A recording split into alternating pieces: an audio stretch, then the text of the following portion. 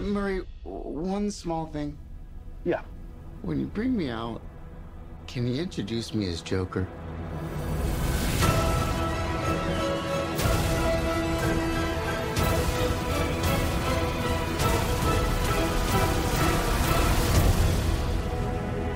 Send in the clown. Hey everybody, welcome to You Have to Watch This podcast. I'm Alan. I'm Ryan. And I'm Devin. And today we're talking about the latest DC film to hit theaters. We're going to talk about Joker. Todd Phillips film starring Joaquin Phoenix, Robert De Niro, and blink and you miss him, Mark Maron. Yeah, seriously. So we're going to do the first part of this spoiler free for as long as we can. And we're going to give a clear spoiler warning when we get into things that you might not want to know about if you haven't seen the film yet. So Hopefully I don't mess that up. Yeah. This film came out premiered a few weeks ago at the Venice Film Festival, received a lot of praise from critics. I think it had an 8-minute standing ovation. Wow. Yeah. You said it was Venice, right? Yes. Okay. That makes sense. But it's not just like people from Venice. Hold it's on. people from all over. No, I know. And that's what I mean. You've got an event in Venice, and you've got all of these people in the industry coming in to see this film. An 8-minute standing ovation for this movie and that environment makes sense. That's what I'm saying. Okay. You don't think it would have happened like in Carlisle? If they would have had the screening in Carlisle with people from Carlisle, Yeah. maybe a few claps. Because everybody would Maybe want a to be... few claps. Maybe if you, I mean, Hold it's on. good, but still, I'm just saying. I feel like an 8-minute standing ovation is a little much for this. Hold on. Can we unpack the clapping in theaters? Have you guys done the clapping in theaters before? Yes. Yes, The actors can't hear you. don't be this person. It's like clapping in an airplane. Like, I get it kind of, but you don't need to do it. Okay. So the first time I remember it happening was the first Avengers, All right.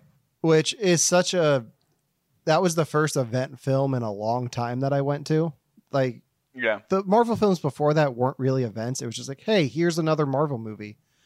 And Yeah. then that was a huge event. And then I think it happened again for definitely not Age of Ultron, but Aw. Force Awakens, I think, was the next one that I remember that happening at. Yeah. Same here. Well, every time they've happened for me, it's been like at an event, like the special Force Awakens like night, opening night party or whatever. Like, and then they're watching it then, and everyone's super excited. But like, when people are like, "I'm seeing, I don't know, I'm seeing a movie on a Tuesday night with my girlfriend," like, we don't need to clap then. Yeah. Like, we got the Sunday matinee of this and paid $5, which is still a little bit too much for that theater. But It's a $5 theater, but besides, yeah, but most I'll give them is $4. Aw. Yeah, I get it for like the opening night premieres when you get the audience there. I have a feeling we're going to see a film very soon within the next couple weeks that's going to happen at because of the audience that's going to be there. I'm not saying I'm not saying the name this episode. Good. But I feel like there are certain event films where that happens. Did that happen for you in this one? No, nobody clapped in this one. This feels like it's a weird one to have that happen too. and that's Yeah, why, kind of, right? Yeah. and that's why I mentioned before about like the 8-minute standing ovation, like that audience where the movie was, it was the Yeah. premiere. I get it. Well, but, and you have like the cast and crew up on stage, so it yeah. makes sense. yeah. That would make sense, yeah. Without getting into spoilers, I'll list a few things that I like. Love the soundtrack to this. Yes. Score and the music that they used, which I did not expect the one song, which we'll get into later. The film looks gorgeous. Like I love this Gotham City. Yeah. Joaquin Phoenix is great. I think he's going to get the Oscar, but I don't know if I want him to. Why? Somebody's already won for the Joker, and I really like if people are going to just always win awards for the Joker, I feel like it lessens the character. Are you sure? Because like historically speaking, it sounds very similar to Hamlet, where like Hamlet is a very challenging role to get right, and if you get him wrong, he looks dumb, and if you get him right, he's the best character in Shakespearean anything. I feel like the Joker's similar. If you get the Joker wrong, it's kind of cringy and kind of Jared Leto. If you get him right, it's amazing. Okay, I was going to make the Jared Leto joke. You beat me to it. Oh no! No, that is fair. I definitely agree with Devin on that one because I didn't think of it that way before, but now that you mentioned it that way, I'm with you there too. It's just like my main thing, and we'll get into this a little bit more with spoilers. My main thing with the Joker is he works great as a foil to Batman. And I want to see that. I didn't need this movie. I enjoyed it. Oh. I don't need to see the Joker's backstory. I don't need just a standalone Joker film. I like the Joker when he's up against Batman and Batman has to try to stop that craziness. Oh man, we are going to disagree about this movie then. Okay. But overall I enjoyed the film. I don't know if I'd see it again though. Not for a while. All right. So, without risking seeming super like weird or like obsessed with the Joker, I would definitely buy this movie and watch it again. I thought it was brilliant. I loved Joaquin Phoenix's acting the whole time in it, but it did something that a Batman movie needs to do that I feel like the last couple of Batman movies did wrong or didn't do, and it's made Gotham City a character again. Because I think in the comics and in good versions of Batman, Gotham City is its own character. And I like that it was its own character in this. Especially with the scenery shots. Like, they showed you the city. Yeah. They showed you the ugly areas of the city, and they showed you the good areas of the city. And it made itself a character. I will give you that. I did like that aspect of this film. It made Gotham. Much more than the TV show Gotham ever did. Is that worth watching, by the way? The first few seasons, yes. And then if you want to just get crazy, in the words of Michael Keaton's Bruce Wayne, if you want to get nuts, come on, let's get nuts. Like once they bring Mr. Freeze in and they bring Jada Pinkett back to life, it's just like, what the hell is this show? And then for some reason, Shane West is Bane in the last season. What? Yeah. All right. It gets crazy. You want to do Gotham. It gets crazy. But I think it's worth it. It's worth it just for Donald Logue's Bullock. He plays Harvey Bullock, and it's fantastic. Oh, interesting. And then Alfred's really good on there too. It's the most badass Alfred that you've seen in anything. So, even more so than in Pennywise. Was it Pennywise? Pennyworth? Pennyworth. Yeah. Pennywise. Yeah, got that one right. I haven't watched Pennyworth yet. The Alfred in Gotham, I am willing to bet is an ex double O agent. Wow. He's 100%. He's actually the son of the third Doctor. He's the third Doctor, Sean Pertwee. Really? His dad is John Pertwee. Yeah.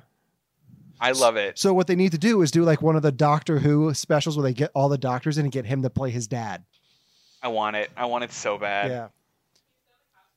He's done costumes before for like Halloween and stuff. I'm over here doing a 007 joke / thing with Alfred, showing how like awesome he is in British Gotham. Royalty. And you bring up Doctor Who? Yes. Yes. I think they're comparable fandoms. I think they're comparable. Yeah. Putting that on the table. Yep. You've obviously never seen Doctor Who. I've tried watching Doctor Who. I can't do it. Oh, I'm sorry. Is it the special effects, Ryan? I'm not meaning to be pejorative. I'm being serious. Like, is it the special effects? We have talked about this before. There is something about film rate and how a show or movie looks on a TV screen. And I can't.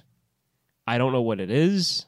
No, it took me a while. I know what you're talking about. Like the way it looks, to me, when I try to watch Doctor Who, all I can think of is Mr. Bean and Mighty Python's Flying Circus and British comedy. And maybe the rare British TV show, like straight TV show I've seen. Yeah. And when it comes to the monsters and the robots and everything else that happens in that show, I can't take it seriously or get excited over it, because when I see the like robot things that look like road cones with the arms sticking out, all I can think of is that one of the Mighty Python guys are going to pop out of the top of it and start quoting Shakespeare. Like, I can't. He's at stage 1 of Doctor Who fandom. Yeah. It'll get him. Don't worry. Yeah. Stage 1 is, oh, look at how terrible this looks. We might Stage 5 is, it's my favorite show. We might have to pull an episode in for the Halloween special. Blink? I think so. I think that's the one I'm thinking of. Is that the one with the angels that, like, when you're not looking at them, they move forward? Yeah, I've seen half of that episode. Okay. I've seen half of it. Okay, what's a better Halloween episode? Huh? Halloween themed, like horror themed. Oh yeah, that is right. The Are You My Mummy? Okay, so enough about Doctor Who. Yeah, we have a movie to talk about. Yeah. I'm sorry I went off on that to begin that tirade a little bit. Nope, I'm happy. No, I'm happy you did it. No, because I love that show. Yeah, we just need to get you to watch some Doctor Who. We will. It'll happen. Correctly. We'll fix it so it's right for you. Okay. I feel like if you watch it on the DVDs, it's not as bad. The streaming makes it weird. I picked it up on like the BBC channel once, and that's why. Like a few times. And the first episode I saw, they were on a spaceship that was Great Britain because the country had to leave. Oh no! Whatever. And then the Queen was like a space whale. I didn't get that far into it. It got worse. I saw like the first 5 minutes and I was like, oh, this is interesting. The country has like a spaceship. And then I looked up other episodes on YouTube and I'm just like, no. And then Peter Jackson was like, what if it's a car now? Because we all saw Mortal Engines. Yeah. Got it. Evidently that's a book. But whatever. Yeah, I heard the book's better. Could have fooled me with that trailer. All right, so yeah, Joker. So I gave my thoughts. Devin, you gave your thoughts. Ryan, overall, what did you think? Okay, I liked it. I did. It's definitely worth watching. I definitely like how, like, for anybody who was interested in the debate or topic of like the Batman characters and mental disorders, this is your movie. If that interests you, this is the movie that was made for you. And that's who I was or am. I'm not sure when I'll watch it again. I know I probably will because I did like it that much, but it's one of those movies that, like, once you've seen it once, watching it again, there are certain aspects of it that really aren't as hard hitting. Yeah. Sure. And I think that's why I have the same opinion that you do, Alan, just because I've already seen it. I already know that it's not going to carry the storyline the way it did the first time. Yeah. But the music, though, this is probably the first movie that I had kind of your fandom with the score, because there were times where I was watching and the music was loud enough for me to like actually like realize that it was happening with what I was watching. And I loved it. I really did. I mean, you're right. It was so good. I felt the music really fit. Like you could really tell what he was feeling. Yeah. Throughout the movie, it did a good job of really bringing you into his like mentality. Yeah, with every aspect of it, like the camera angle, the music, like all of it was really like, this is bringing you into him. And they also used the top 40 music extremely well in this film too, especially to line out the 1970s atmosphere that they were going for. So I want to give the composer credit, but I don't know how to say her name. Any idea how to say that correctly? You're going to ask the dyslexic of the group. Yeah. Okay, let me look at this. It's like Norwegian. So. Helder. You know what? I don't know how to pronounce this, but I've heard of her before. This is going to sound ridiculous. I'm looking at the last name. I know I've heard it before. I'm sure it was on NPR for her work on something else. I feel like she was just on Chernobyl.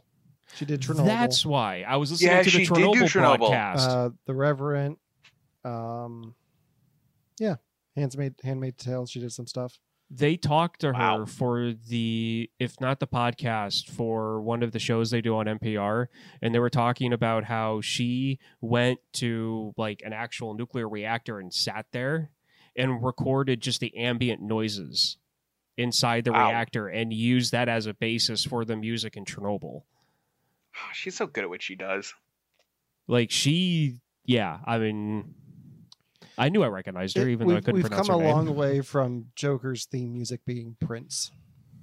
We totally have. Absolutely we have. But I love it, though. I love the fact.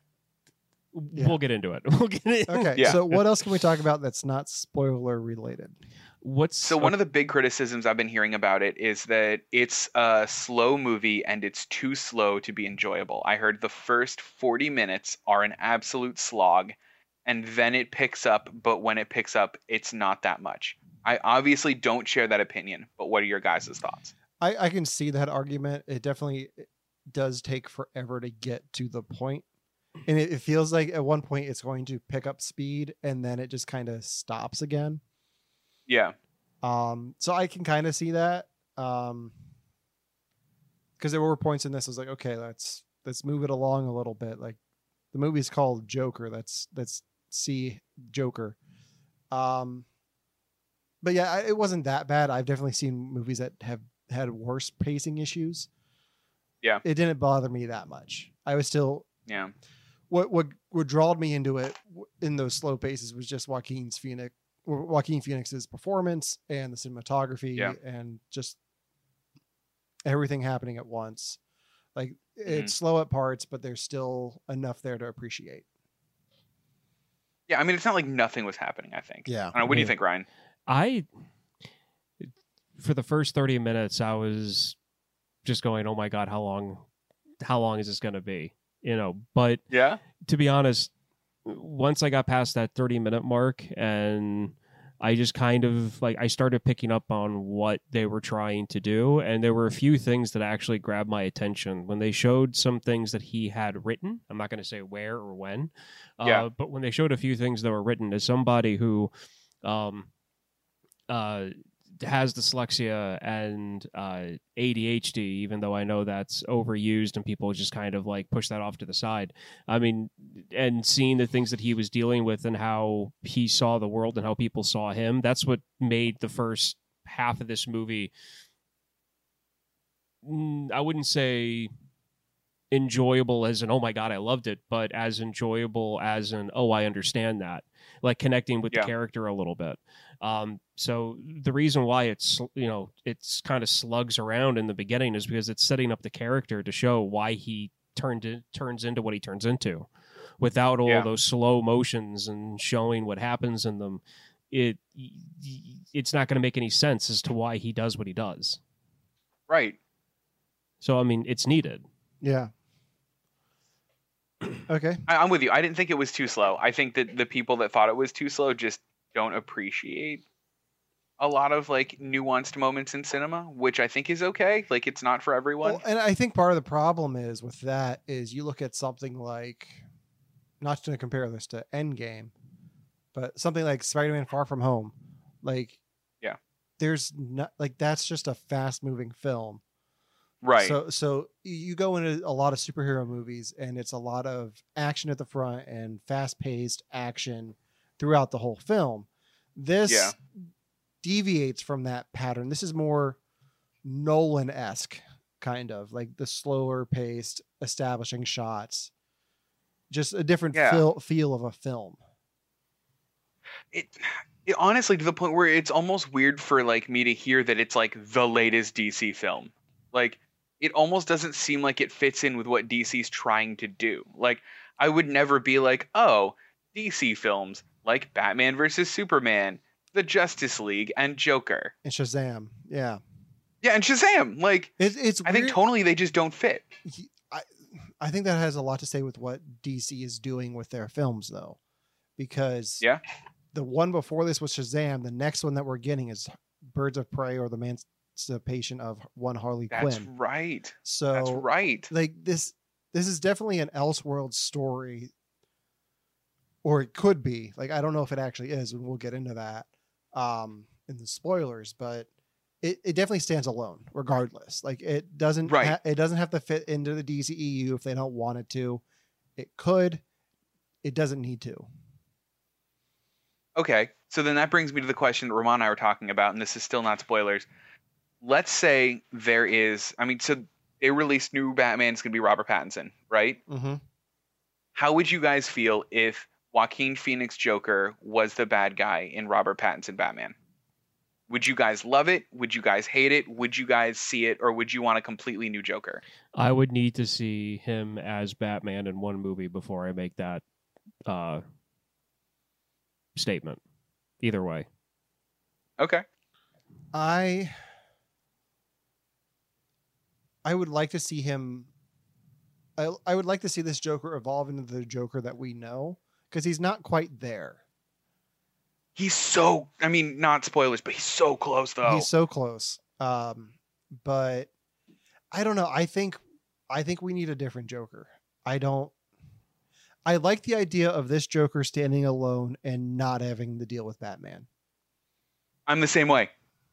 That's exactly me. I don't think I want him in a Batman movie. No. Yeah, that's how I feel. Like if Robert Pattinson is going, like, they have such a complicated web of things to figure out. I think Robert Pattinson, if he's going to be part of the DCEU, they just need to start over with the Joker. Because it seems with I think it seems with Birds of Prey, they're ignoring Jared Leto completely.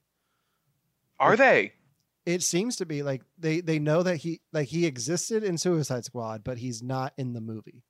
They may use deleted footage, but they didn't bring him back to set because they didn't want like dead rats sent to them again.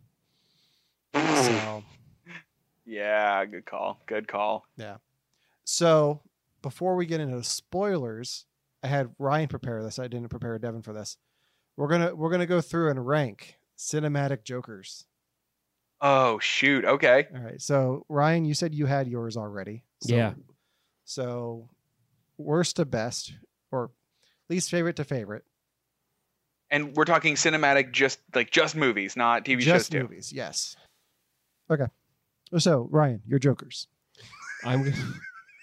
Yes. Okay. So going from worst to best, I got to think about it because this is like chronologically. Let's go through them. So we'll go all the way back to 1966. So that's fine. Cesar Romero, in the TV series and the movie. Then you have Jack Nicholson's Joker from the Tim Burton Batman, Heath Ledger in The Dark Knight, Jared Leto in Suicide Squad, which I know you've never seen, but you can just go ahead and I know enough about it. Yeah. And then Joaquin Phoenix. Do we want to include Lego Movie Joker? No. I'm going he's going to end up in the middle somewhere for me, I think. Yeah. Okay. I'm going to go strictly live action. Okay. That's fine. Like a physical actor. Okay. So you still want least to best? Least favorite to favorite. We don't have to. Okay. Least favorite, Leto. I got to do this my way. Okay, my favorite one is Jack. He always will be. Jack Nicholson is my favorite Joker, hands down. And there's that. Never touch another man's rhubarb. Exactly. So there's that. Cesar Romero for my second, just because to me that's like the perfect like cartoony like live action Joker. And then it's tied with Heath Ledger and Joaquin Phoenix. Okay. And then rounding out the bottom is Leto. Leto. The guy from 30 Seconds to Mars. Yeah. Aw. All right, Devin, how about you? All right, so least to best. Least is Leto. Sorry. Oh, all right, guys. I'm sorry about this. My second least favorite is Jack Nicholson. I had a feeling that that's going to not be the same as your guys's. I got into him too late, and I haven't seen those movies recently enough. So Jack Nicholson, then Cesar Romero, because he was my first Joker. Okay. And then Heath Ledger, and then Joaquin Phoenix. Okay. I think the consensus is Jared Leto is my least favorite. Yeah. Cesar Romero probably comes in second to last because I don't know him as well. I have the first season of the series on DVD, but I haven't really watched it. I know the movie. He's fun, cartoony. Yeah. So yeah, I think I'm tied with Heath Ledger and Joaquin Phoenix, and then Jack Nicholson. Like, he's number one. He's number one for me.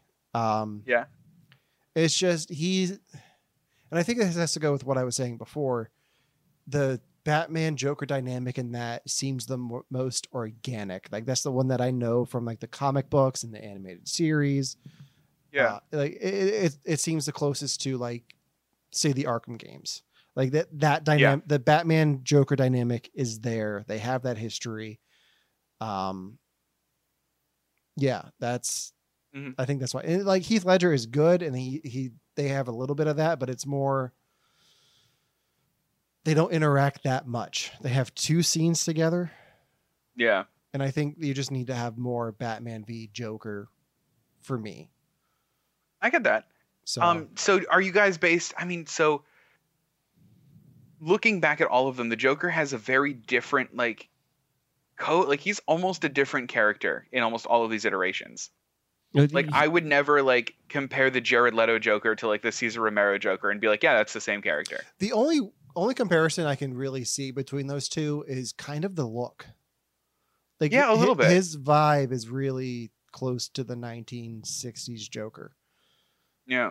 Especially with the colorful costume that he has. It doesn't really fit the typical Joker garb. Yeah. And the Joker also changed like through each decade at the century. He did though. Century, decade, I get those confused. Decade. I think decade. Decades. Yeah. Yeah. Okay. So yeah, he the Joker changed even in the comic books through each decade, and I feel like each Joker we're talking about kind of reflects that point in time and that development, because like the 1950s 1960s Joker was supposed to be cartoony because he was more of like he was a prankster criminal, like he was nuts and he was crazy, but he was still kind of that like mob mentality, so he was still a little bit more grounded compared to like the other Jokers. Jack Nicholson reflected the 80s Joker, which was a little bit darker, a bit more insane, not as grounded. And then it gets more crazy and insane from there. And then Heath Ledger is like the terrorist Joker. Yeah. It's the 2000s. Which fits the time. The anarchist almost. Yeah. And then Jared Leto is kind of like the baller Joker. We don't talk about Jared Leto. Or if we say Jared Leto again on this podcast, he's going to show up. That Joker did. That Joker that he did exist, and I believe he existed in a comic book run that was mainly focused on him and not really Batman and not really anybody else. It was mainly just on him. Well, see, the thing with Jared Leto's Joker is I like the fan theory that he wasn't really the Joker. I like that he was Jason Todd. Oh, because there's interesting. Because there are hints in his design that parallel some stuff they did in the comics. And he has like a J tattoo where Jason Todd has it in the Arkham games.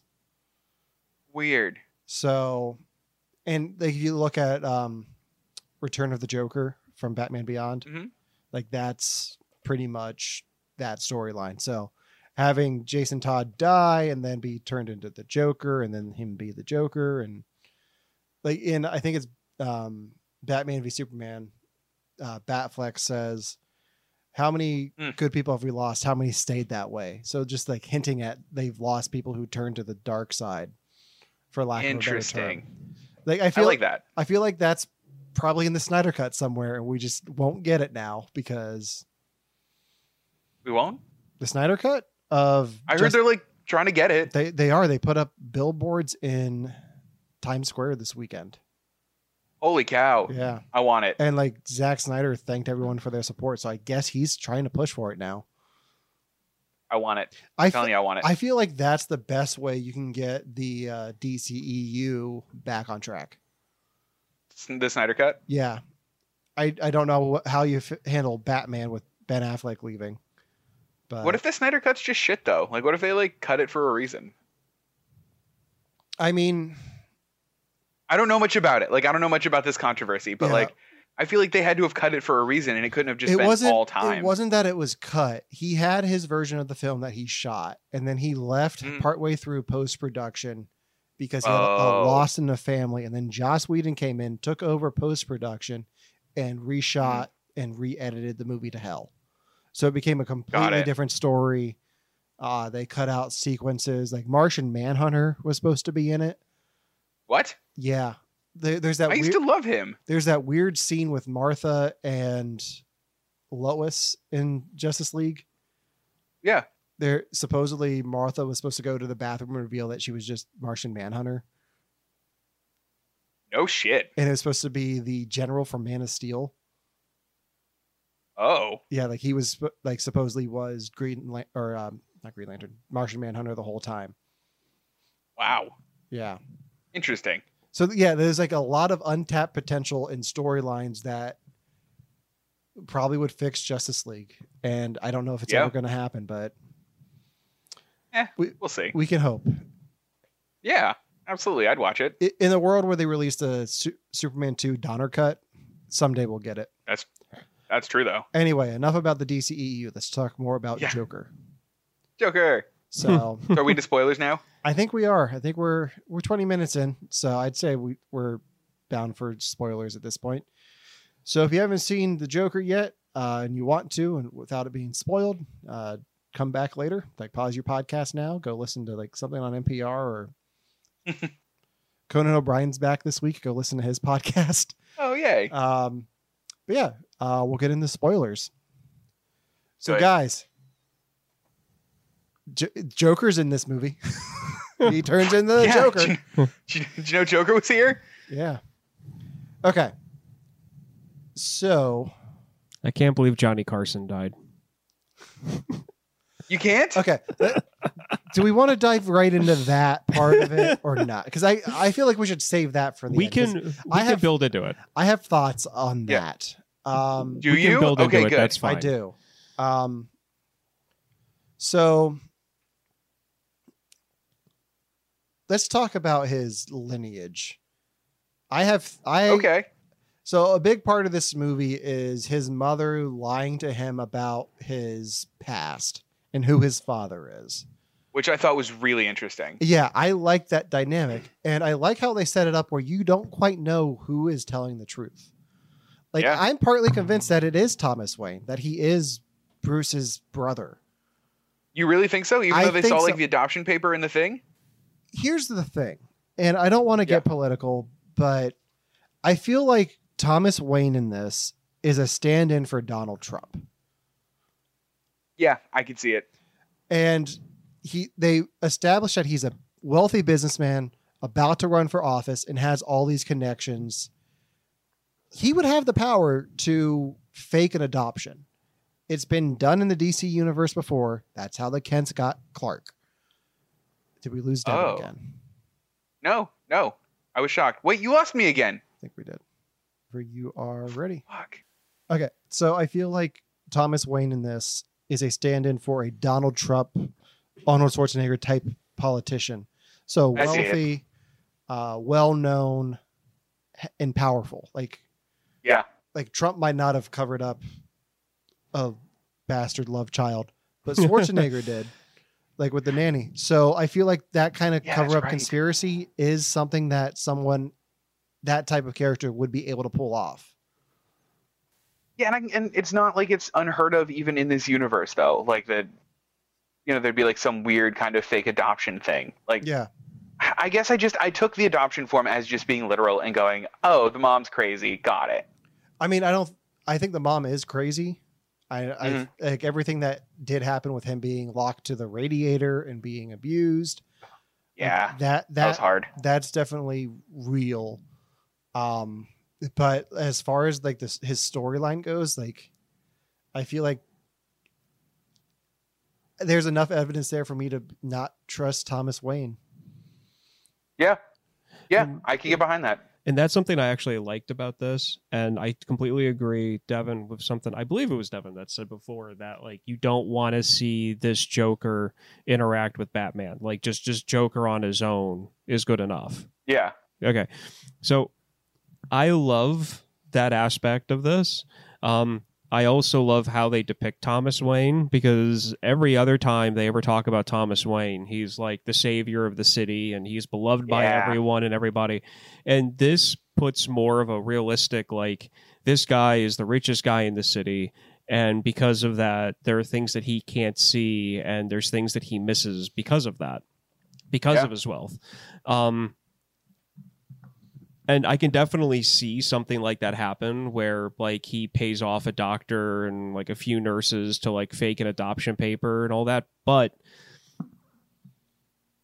for the sake of this movie being as hard hitting as it is, or what it's meant to be, I think the fact that he is just a randomly adopted kid and his mom is nuts and she did make up the fact that he is Thomas's kid, I feel like that's more tragic for the character.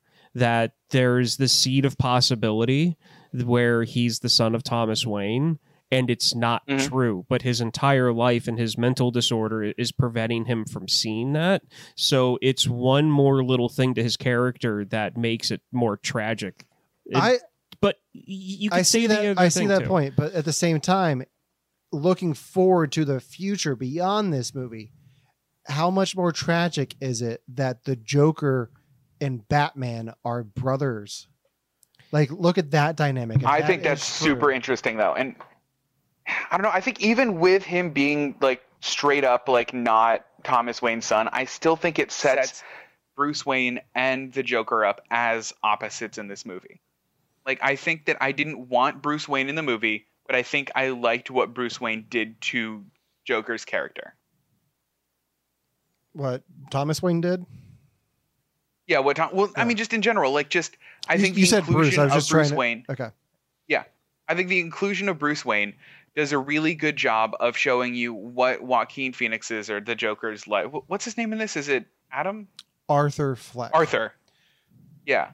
Which is it does a good job of showing you what Arthur could have been. The weird thing is about the Arthur Fleck name. If you just do his first initial and his last name, it's Affleck, like Ben Affleck. Was that taken from a comic or anything? Like, has he always been Arthur Fleck, or is that made for the movie? I think the only name that they've actually really given him is Jack Napier. Really? Yeah. So I know in the Batman Who Laughs storyline, like Jack, or there's a storyline where the roles are reversed between the Joker and Batman, and like Joker is the good guy and it's Jack Napier.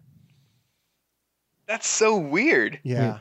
So when it comes to that aspect of like Joker and Batman being like brothers fighting each other going forward, if Joaquin Phoenix and they get some Batman to fight him, and like Phoenix comes back to play the Joker in a future movie where they're actually sparring against each other, then yes, what you're bringing up would be an awesome like aspect to their relationship if they were actual brothers. But if this is just a standalone thing where there's no like the Joker 2 or you know Joker 2, then I would rather him not be related to Thomas Wayne, and it's just one more tragic little rice of grain in his entire story. What I think this movie does well is it leaves you guessing. So that's true. Even if he is just adopted randomly, okay, it works. But you don't need to see him fight Batman in a future movie for what I'm saying to work as well. Because I mean, that's true. The Joker and Batman are arch enemies. It's like they're meant to be fighting forever. Like they say in The Dark Knight, they're meant to do this forever. And like they're so iconic as a fighting force that you know where this story is going. You know that little boy in the alley is going to grow up to be Batman. Yeah. Like, you know that he's going to be fighting clowns and like leaf women and okay, so here's the thing. Killer Crocs. I completely understand where you're coming from for yourself. Mm-hmm. For me, I see this as just, to me, you take away the DC aspect of this movie, and this becomes a different telling of American Psycho. And that's kind of what I like about this. Okay, let's talk about that aspect of this. Because American Psycho, the big thing is, spoilers for American Psycho. Well, you don't know what happens. Yeah, like you don't know how much Right. of it's actually real. This movie also begs the question: how much of what we see in this is actually real? I don't know. There were some times that it was too ham-fisted for me with, by the way, what you saw wasn't real. Like when he went on the date and did his stand-up and like it went well and they went on a date afterwards and then like later they replayed all of those same scenes without her. I feel like that much was like, I didn't want that. I felt like that was too much. That was babying me too much. Like I feel like I could have done without the whole flashback. The thing part. is, I could have done without that too, but there's also somebody who's not really thinking about it that much and just taking this film at face value, Yeah. not really thinking about that stuff. Yeah. I mean, that's true. So, Because I mean, they do signal it enough. Because whenever they're in his fantasy, like the music swells and like the film, it feels different. well, Like I don't know. I think that would be a cool analysis if they kept hiding moments like that in the movie. I knew from the get-go that she wasn't really there all the time. Like the whole, Really? were you following me today? He's like, yeah, I was. Like, as soon as they showed her without her daughter in all of those scenes, I was Yeah. like, okay, that's not really her. Because the first time you do see her again, she's like, my daughter's asleep in the other room. Like, I need you to leave. Like, Yeah. it's implied that she's a single mother and she's out all the time with this guy, and they never mention her daughter at all. That's a good point. So I was like, okay, I heard from reviews that a lot of things may or may not be real in this. So I was keeping an eye out for that. And I picked up on that right away. I was like, okay, she's not really there. And then they spoon feed it to you that, oh yeah, those were all hallucinations. Yeah. Which makes me wonder how much of this movie is also a hallucination. Because there is I wonder if there's another layer of it. I think there is, because in one of the very first scenes, there's a quick cutaway to him in his padded cell. That's right. And I thought they were going to explore that more. And they do in the very last scene of the movie. Yeah. So it makes me wonder how much, like, he just starts laughing in that very last scene. It's like, I was thinking of a joke, but you wouldn't get it. So either he's remembering all of this as it happened, or maybe he's just so delusional that he thinks like maybe he's watched the Adam West TV series and thinks he's the Joker. And that's why this Joker is so different from Jokers that we know. And he thinks that he lives in this world. I like that conspiracy theory a lot. I like that theory that like this isn't even like a canon Joker, that it's just some mentally ill patient that thinks his story is the Joker story. Yeah. I kind of like that. I really want to say how far did you reach to get that, but I'm just going to let it go. Well, it's implied. It's implied that he's just locked up. Do they ever say he's in Arkham at the end? I don't think they place him, do they? I know the psychiatrist at the end is credited as Arkham psychiatrist. Oh, interesting. So he's in Arkham. See, I feel like even if he is in the Gotham City that we know from the comic books, he could still think that he's taking credit for this whole thing. Right. Like, there's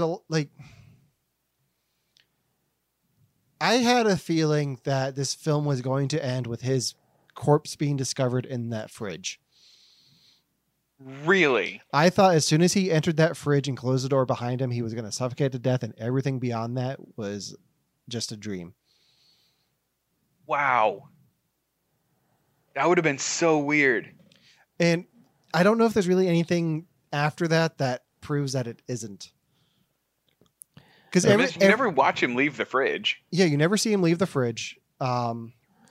This is one of those impossible fan theories to disprove. So people that just want to be annoying will spout it. Let's think about it. No, I'm not. I'm not trying to be annoying. No, let's look at what happens to him after that. Because that's when he gets the call, right? The TV show. Yeah, that's when he gets the call from the TV show, which is very bizarre. Yeah. Like everything goes right for him from that point on. He does everything he sets out to do super easily. He escapes the cops. And does it super well. Yeah. And it doesn't really fit that character. Like he's a completely different character after he gets out of that fridge. Because his mom's dead at that point, right? Or is it that before? Yes, it's after he kills his mom. Yeah. I took it because in a couple scenes before that is when he took his last 2 pills that he had and he can't get his medication any longer. So now he's no longer medicated. And there are certain mental illness that will boost your confidence. And that was the change in his character. He had more confidence. The thing is, like, just knowing what I know about technology from the 70s, like those fridges were not designed to be able to get out of.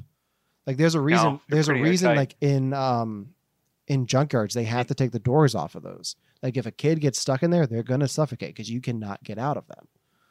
So how does he get out of there? I don't think they were thinking that far, to be perfectly honest. The thing is, they don't.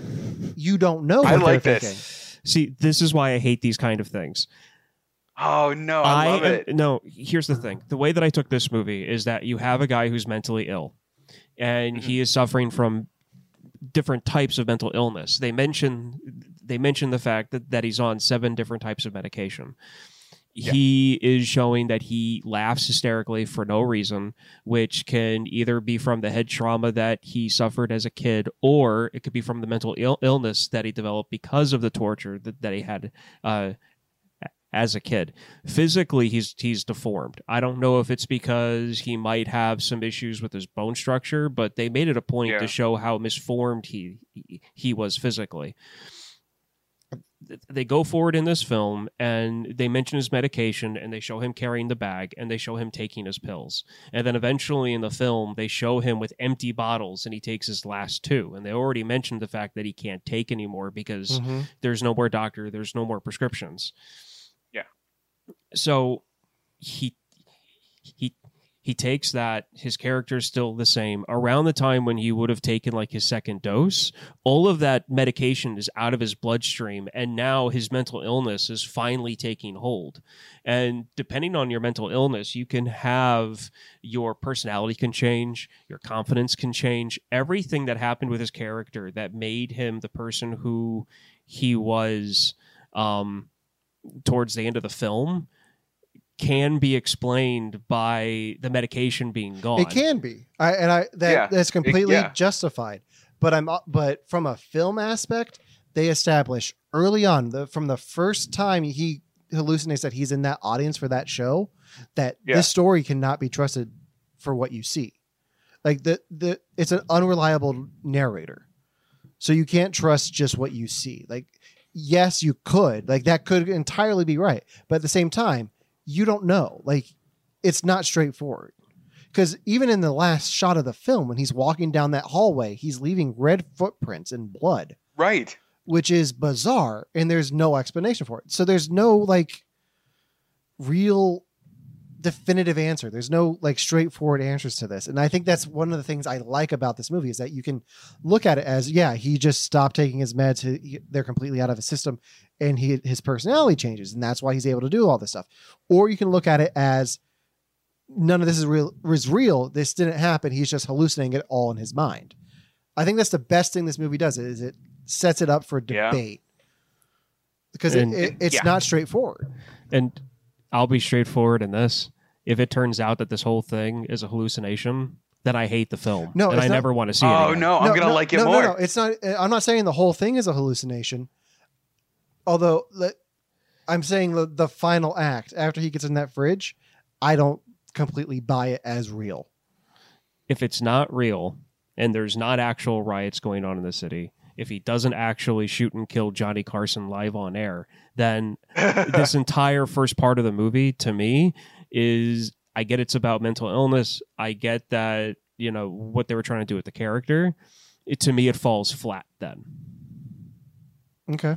It just that's the other great thing too, is it's open to interpretation. So you don't have to take what I'm saying as the movie that you just saw. You can completely like ignore what I'm saying.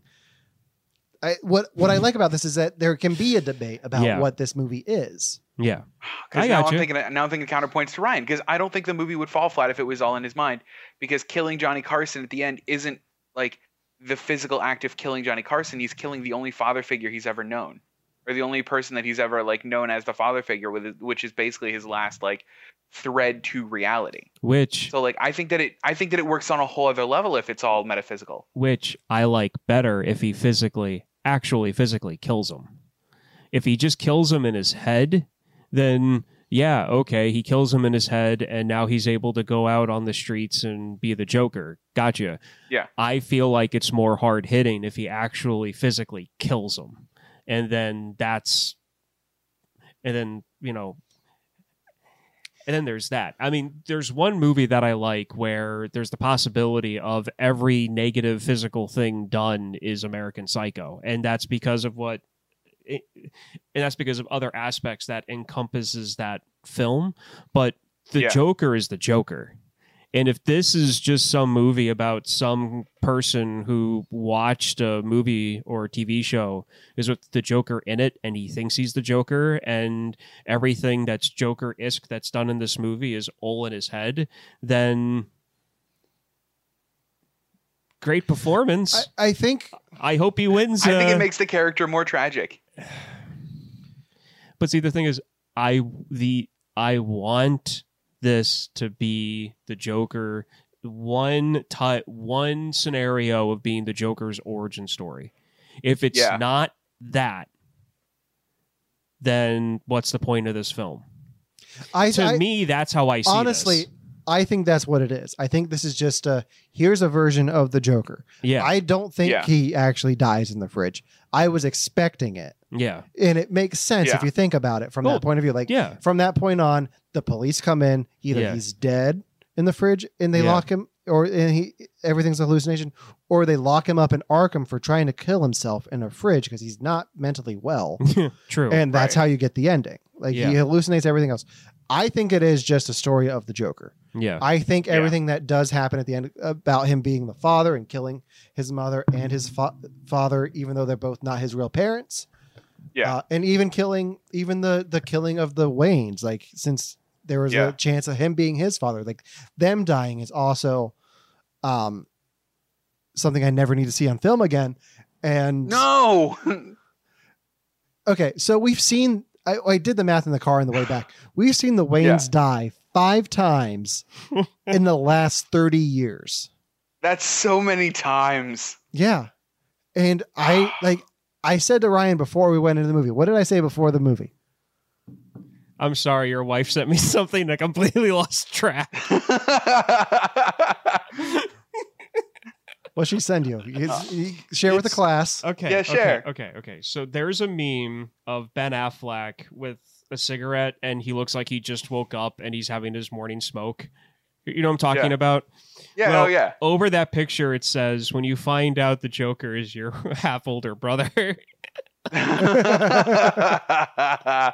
I like that. I completely lost track. I'm sorry. What?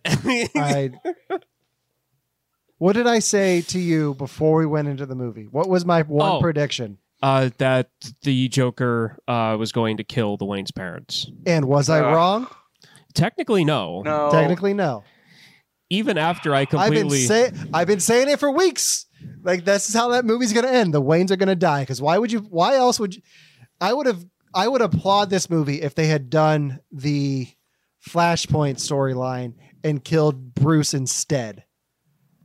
Oh, that would have been crazy. I would have applauded this movie if they did that, but they didn't have the guts. All right. So did they recontextualize the killing enough to make it worth it, though? Because I saw it and I went, fuck this movie, because I got real mad because I'm so sick of seeing these parents die. But it did a good job of showing the class warfare going on in Gotham, and wasn't bad man bad and bad men need to be stopped, and that's why this guy's sad. I like that they established Thomas Wayne as the bad guy, and from the Joker's point of view. And I like that it's like you understand why somebody who's rioting because of that speech that he gave on the Murray show. Right. I'm not going to call him Carson because I feel weird saying that. When he's on De Niro's show and he like name drops Thomas Wayne for not really doing anything and ignoring the little people. And then somebody sees the Waynes walking out. As soon as they saw Zorro on the marquee, I was like, oh, yep, they're going to die. Yep, here it is. But the fact that he name drops them in his manifesto is the best. I guess that's the best. His speech before. That makes it feel icky. Yeah, no, but The whole most thing is manifestos icky, though. aren't meant to be whole thing, manifestos.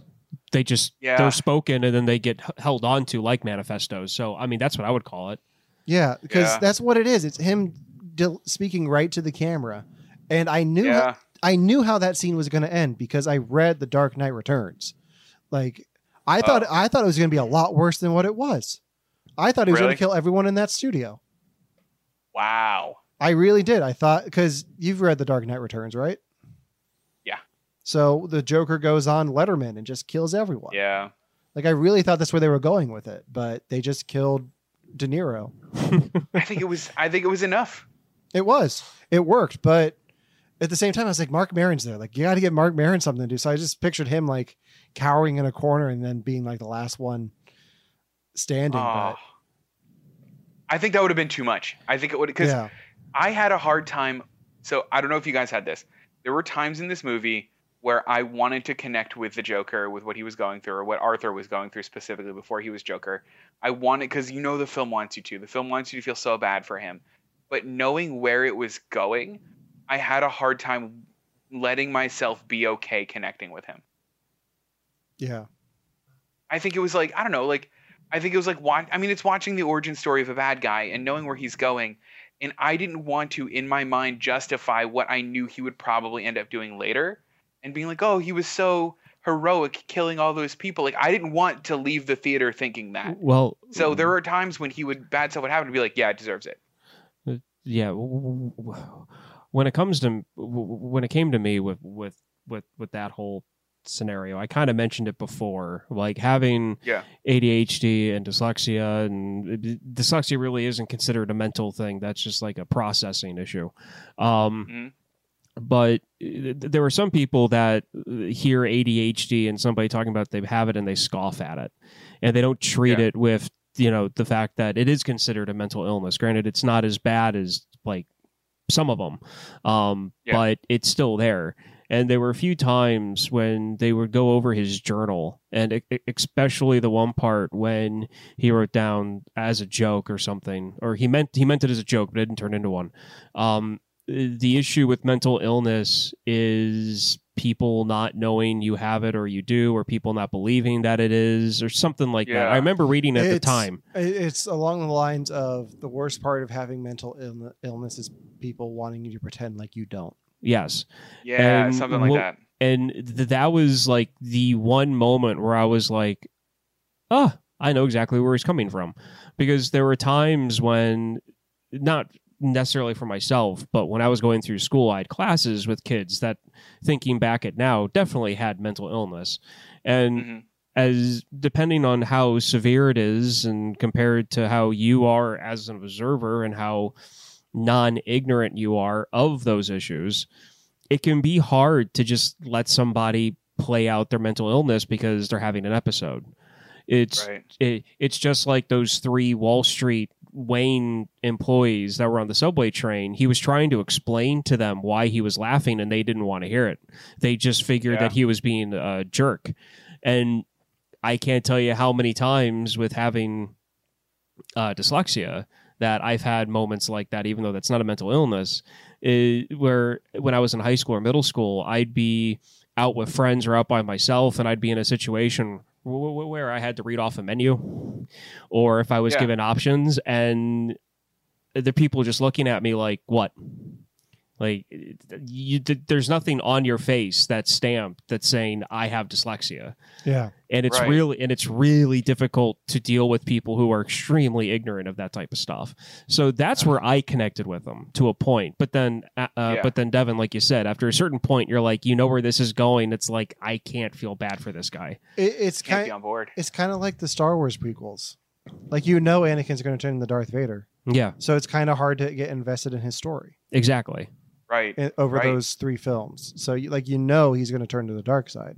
Mm-hmm. And I feel like the prequels, and it's been a while since I watched them, don't really do a really great job of making you cheer for him that much, Yeah. because he's just kind of there. It's not really Okay. cheering And you for know- him. It's hoping for somebody to step in, and nobody does. Like, there's that, Right. like, oh, come on. It's like, come on, Obi-Wan, Like, just push a little harder. The origin stories of villains are kind of hard to enjoy, because you know where it's going. You know Yeah. he's going to use the Death Star and destroy Alderaan and Mm-hmm. chop Yeah. off his son's hand. And See, that's the thing, is there were times when I felt for Arthur in this movie. I don't think I ever cheered for Arthur in this movie. I was never like, yeah, go get him, you deserve the win. But there were definitely times where I was like, these guys aren't fucking getting it, and I hate that they're not getting it, and now I feel bad for you in this scene, right up until he shoots one of them. Then I'm off. But like, yeah, like that one. Or like, the part that got me is when, as soon as he pictures himself in the crowd of the thing and like, hey, come on up, guy, and like that part, I'm like, oh my God, I'm so like, I'm with you now. But like, I don't think I ever like said, yeah, good job, Arthur, or like, go get him, boy. But I felt for him. And there's a very fine line there, I think. yeah, and it toes the line. Like he says in this, my story always thought was a tragedy, but it turns out it's a comedy. It's a tragedy. Yeah. The tragedy is him thinking it's a comedy and enjoying it. Like at the end, like once he accepts that, then that's the true tragedy. Like once he gets that mindset, that's where it like really turns. So Ramon and I were talking about this a little bit. His laughing then wasn't a mental illness or a condition. It was him enjoying the comedy that he thought or thinks his life is. Are you right? talking about the whole time? The whole time. So it's framed to him originally as you have a disorder where you laugh uncontrollably. But in actuality, it's that latent knowledge that this is a comedy, of the latent belief that it's a comedy manifesting itself via the laugh and not necessarily a mental disorder. And it stops becoming a mental disorder once he owns it and reframes it. I think that's fair to say. I think it does start off as a mental thing. Like it starts off as a tic, but then it just becomes more and more than that. I like the idea. The only thing that I would bring up to counter that is the fact that he fights not to do it, to the point where he almost gags a few times. Choking himself. He's choking himself to stop. Is one of the most dedicated things, like Joaquin Phoenix in this, like oh my God, there's so many small details, like the choking himself to make himself stop laughing that are just, it's such commitment. Like I kind of want to take back what I said about the Oscar, but like I'm not going to be super upset if he wins it, but right. I mean, but every time, I mean, he laughs and like, I think it's one of the few times I've ever seen somebody laugh and look like they're hurting while they're doing it. I can kind of relate to that exact issue. I will bring this up with the disclaimer. I was 22. I was in college. And I was in a friend's attic. And good start. The marijuana we were smoking, I think, was laced because I had lost 30 minutes of time. And on top of that, we were watching this video on YouTube called the bipolar partying polar bear. And every time, and I was laughing so hard it hurt, and I was trying to stop, and I would laugh and laugh and laugh, try to stop, and it wouldn't stop at all. And it hurt. Like I was physically hurting because of that, and I couldn't stop. And I think I had the same look on my face because mentally I was trying to tell myself, like, calm down, breathe, calm down and breathe. And I kept on laughing. And I couldn't stop. So I ended up with sitting down. He's brought it up. Yes. Bipolar polar bear, a bipolar party bear. What is this?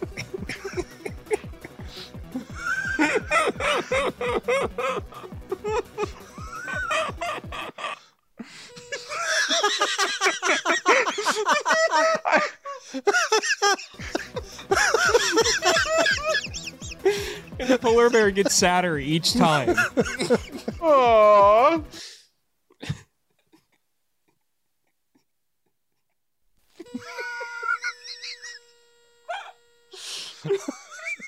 Okay, I'm stopping it there. Please. Okay, so after we had watched this YouTube video, like my laughing continued for about 30 minutes. And Wow. I ended up with my head between my knees, just looking at the floor, just telling myself to stop, and I was crying and I was still laughing. And it was the most like I've been through a lot medically, but when it comes to non-medical stuff, that was probably the worst experience I've ever had because I couldn't stop. So I can understand kind of where like Joaquin Phoenix where he was like coming from. It hurt too much. Yeah. Yeah. Okay, let's talk music. So a big part of the marketing for this film was him dancing down the stairs, and the whole time I was like, "What's he going to be dancing to?" Yeah. I did not expect it to be Rock and Roll Part 2. Yeah, me neither. I loved it. I loved it too. They made a good use of the Jimmy Durante song "Smile." Yes. His cover of "Smile," and I love that they had modern times in there because that's where "Smile" is from.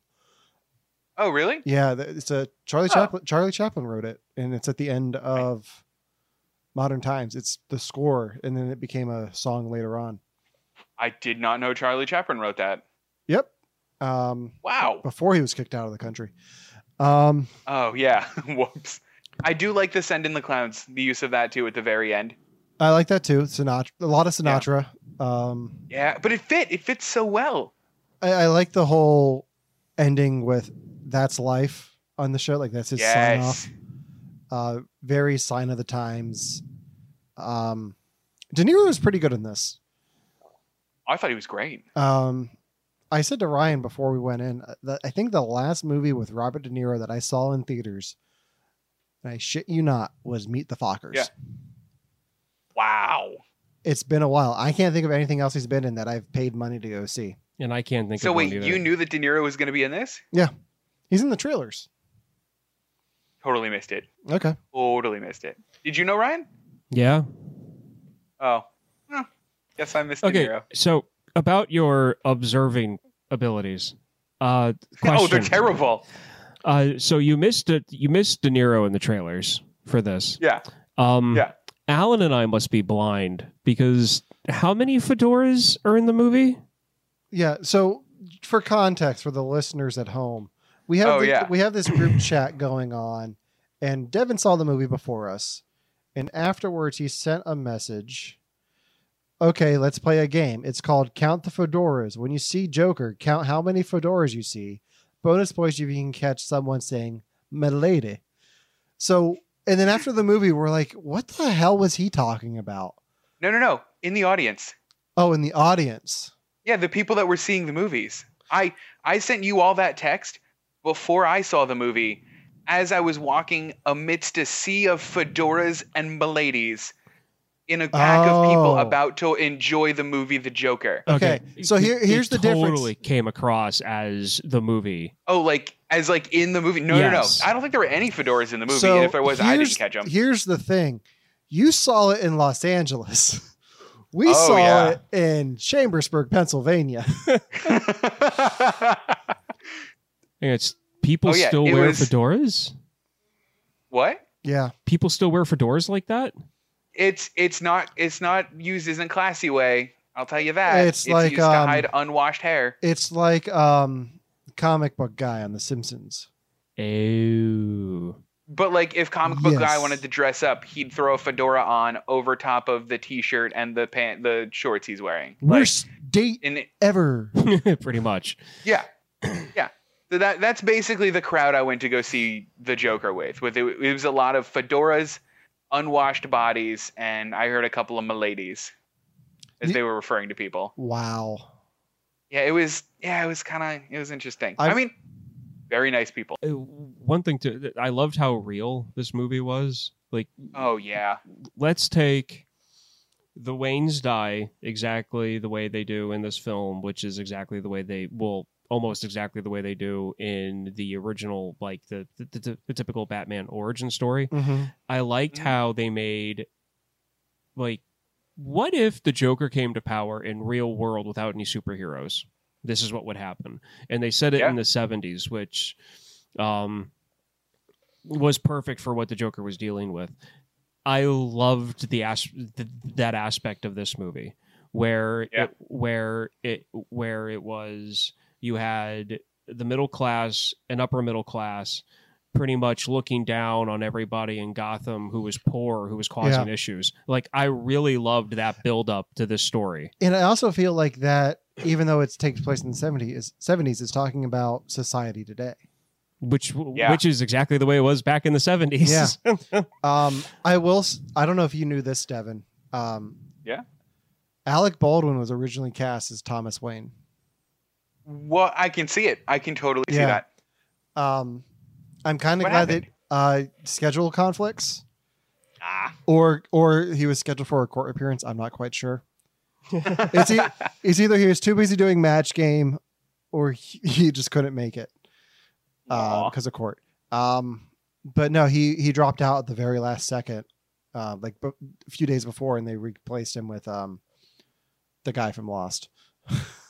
Yeah, I thought I thought he was fine. I think it would have been cooler. I think Alec Baldwin as Thomas Wayne would have been too much into the Trump comparisons like I was making earlier. Oh, I mean, it would have been like straight line. Yeah, and I feel like we would have been seeing a lot of tweets about it if that was the case this week. All you need is a few high-profile people to make that connection, and we'll be seeing a tweet about it soon. While we're talking about that, Alan, you said people didn't like the movie. Like, you said critics liked it, but the media doesn't? Is that what you're talking about? There was a lot of fear about what this movie was going to spark in the miladies of the world. Yeah, I mean, that's kind of the point of the movie, though. Like, I mean, it gets real meta if we're talking about it through that lens. Joker's appearance on the TV sparks basically that. Yeah. You know what I mean? And, like, it doesn't pull its punches with a lot of its social commentary. And it's just like, look, this is what's going on. It doesn't. And the thing is, I think it's such a mainstream movie that it kind of scares some people. Sure. Like, what if there is an uprising from a Joker movie? Like, I don't think there has been. I haven't seen anything on the news. But I think I can see where the fear comes from because of everything that happened in 2012 with The Dark Knight Rises in Colorado. Yes. To the point where they didn't show this movie at that theater, which was a which was a good call on the theater and Warner Brothers' part. But yeah, I don't know. Like it I don't want to get too political, but a lot of the debate that I saw was like, what is the responsibility of the filmmaker and of Joaquin Phoenix for doing this movie in this climate? And is it their responsibility to take that into account? I don't think it is their responsibility. It's no. At the end of the day, it's a movie. It's made for entertainment purposes. And it's an art form. Yeah, it's like art. Right. It's art, which that's the point of, like, I mean, part of the point of art is to reflect, whoever's making it. And if the person who's making it wants to reflect social commentary of what's going on right now and just set it in the 70s, then that's what this movie is. I find the whole hysteria about this, and I'm pretty sure you guys kind of feel the same way about this after seeing the movie. I feel like some of the, like, media attention of it being, like, sensitive to a point, or people being worried about this or that, or worried about this movie setting people off. I mean, the Purge movies, the movie Falling Down that was made right after the Los Angeles riots. You've got a ton of movies that are a lot more hard hitting than this one and a lot more disturbing than this one, and they didn't get this kind of attention when it came out. I really feel like it's because of what happened in Colorado. I really feel like that's the only really thing that's building the fire of the controversy around this movie. And even knowing more about what happened in Colorado, that it's still kind of like, once you know it, it's like, Yeah. Still not showing it in the theater, though, is a good move, simply because of what happened. I agree. Okay. Gotta respect. We've got to wrap this up. Yeah. So any final thoughts? I've got 2 fun trivia facts to end it on a lighter note, but if you guys got anything else, No. now's the time. It was an amazing performance. I loved it. Yeah. Okay. Out of the... Okay, what letter grade would we give this if we're grading it like a paper? A+. A plus? Ryan? Have me go last. Okay. I'd give it a solid B plus. Okay. Ryan? Just a B. Just a B? Just a B. Oh. Okay. I was really hoping Alan was going to go A plus 2, and I was going to be, and then I was going to be A minus F, just as a joke. But B, a solid B. Okay. Yeah. All right. So 2 fun facts to end this on, and then we're out of here. Okay. So I don't know if you paid attention to the credits at the end. Okay. I guess I have 3 No. three fun facts. So this movie is produced by Rocket Raccoon. What? Bradley Cooper is credited as a producer on this Wow. because him and Todd Phillips worked together on the Hangover movies.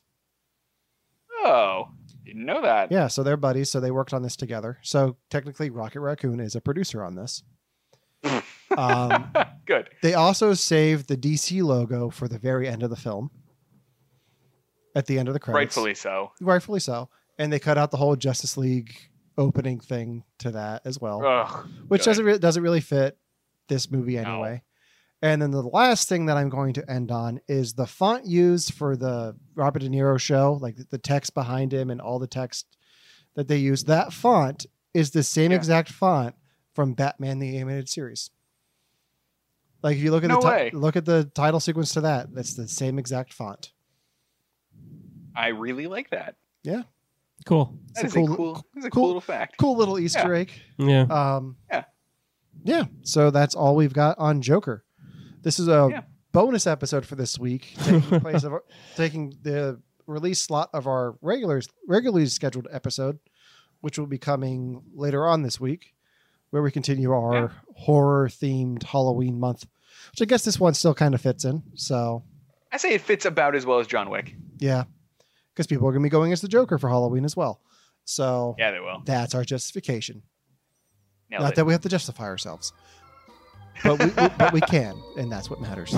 So for you have to watch this podcast, I'm Alan. I'm Ryan. And I'm Devin. And that's life. That's life. That's life. That's what all the people say. You're riding high in April, shot down in May. But I know